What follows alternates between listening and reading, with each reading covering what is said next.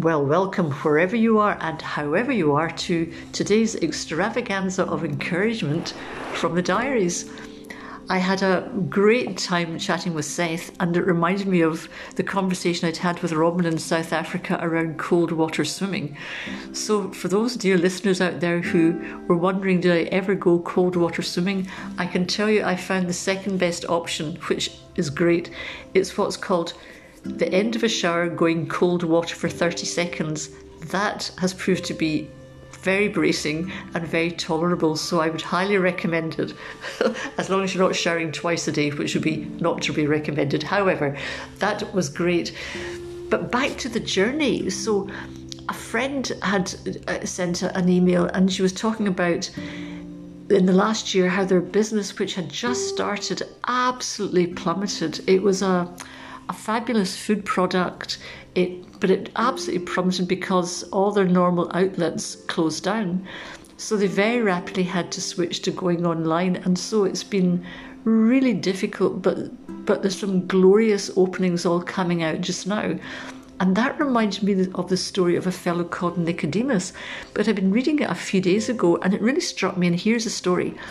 This is a story about a guy who has got to go to somebody's died, and they're in the tomb, but the body's not been dressed or anything. So this guy Nicodemus goes, and it says in the story that he took 75 pounds of myrrh and aloes with him. Now, the aloes you apparently ground up to a powder, mixed it with the liquid myrrh, and then slapped it on the linen binding cloths and kind of to do the body. But I started to think £75, what does that weigh? And it turned out that £75 is like 4.5 stones of weight. So this guy is lugging, and I don't imagine he's a very young fellow, but maybe he was, I don't know. But 4.5 stones lugging it all the way up to a tomb is a bit of a schlep. And then I did some research, and it turned out the normal amount to take with you to a funeral was £5 to £6. So he's gone like 75, but 75 is what you take to a royal tomb.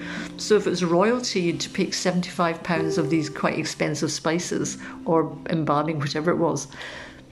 But the two things that struck me about this was, one was that Nicodemus went with everything he had, and he went and treated the thing as if it was royalty. So the thing that looked like it had died was, there was a body, there was death, there was the end of something. So it looked really depressing. He went and treated it as the best of occasions. He took 4.5 stones of stuff. Hopefully he had a donkey or a horse, or who knows what, but that's the second thing I'll come to. But the first thing was he went there and treated it like the best of occasions, went there with, full engagement, and went along to the place. And here's the second thing. It mentions another guy called Joseph who went with him. Now, these two guys, I think, were probably polar opposites in what they did job-wise and in terms of, like their daily occupation, and their lifestyle is probably quite dissimilar in some ways.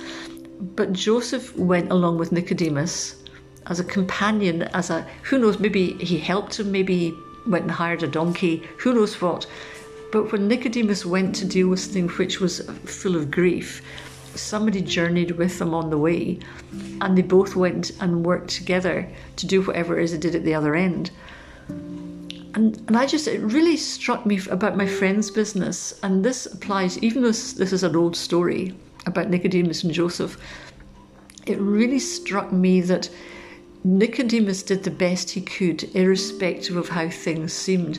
And for my friend, irrespective of how things seemed, she's treated the business like royalty. She's gone along, she's treated her attitude with what she's going to do, she's kept her hope up, she's gone along, and there's all sorts of things that are really starting to open up just now. But along the way, she's been given companions, people who've given her great business advice, people who have just had a cup of coffee and let her get things off her chest.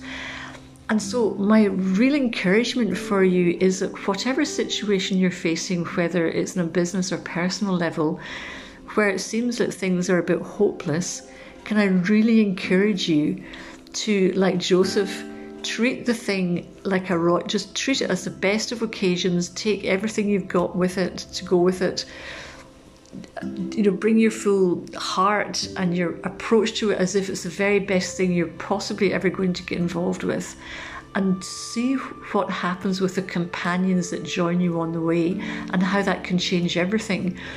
Whether you're traveling abroad, whether you're doing team meetings, one of the huge things is, the big issue is that there are many people are very good at running businesses. They're very good at managing strategy in teams, but the big failure that they're saying everywhere now is people do not have people skills. They don't know how to manage people.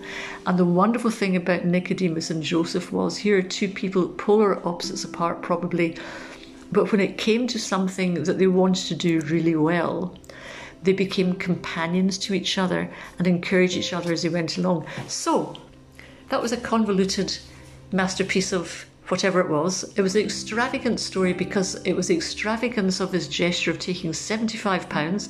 And so I now refer to people as, are you a 75 pounder or are you a 5 to 6 pounder? Be a 75 pounder, take the best, treat everything as it's a royal occasion, and watch what happens with companions en route.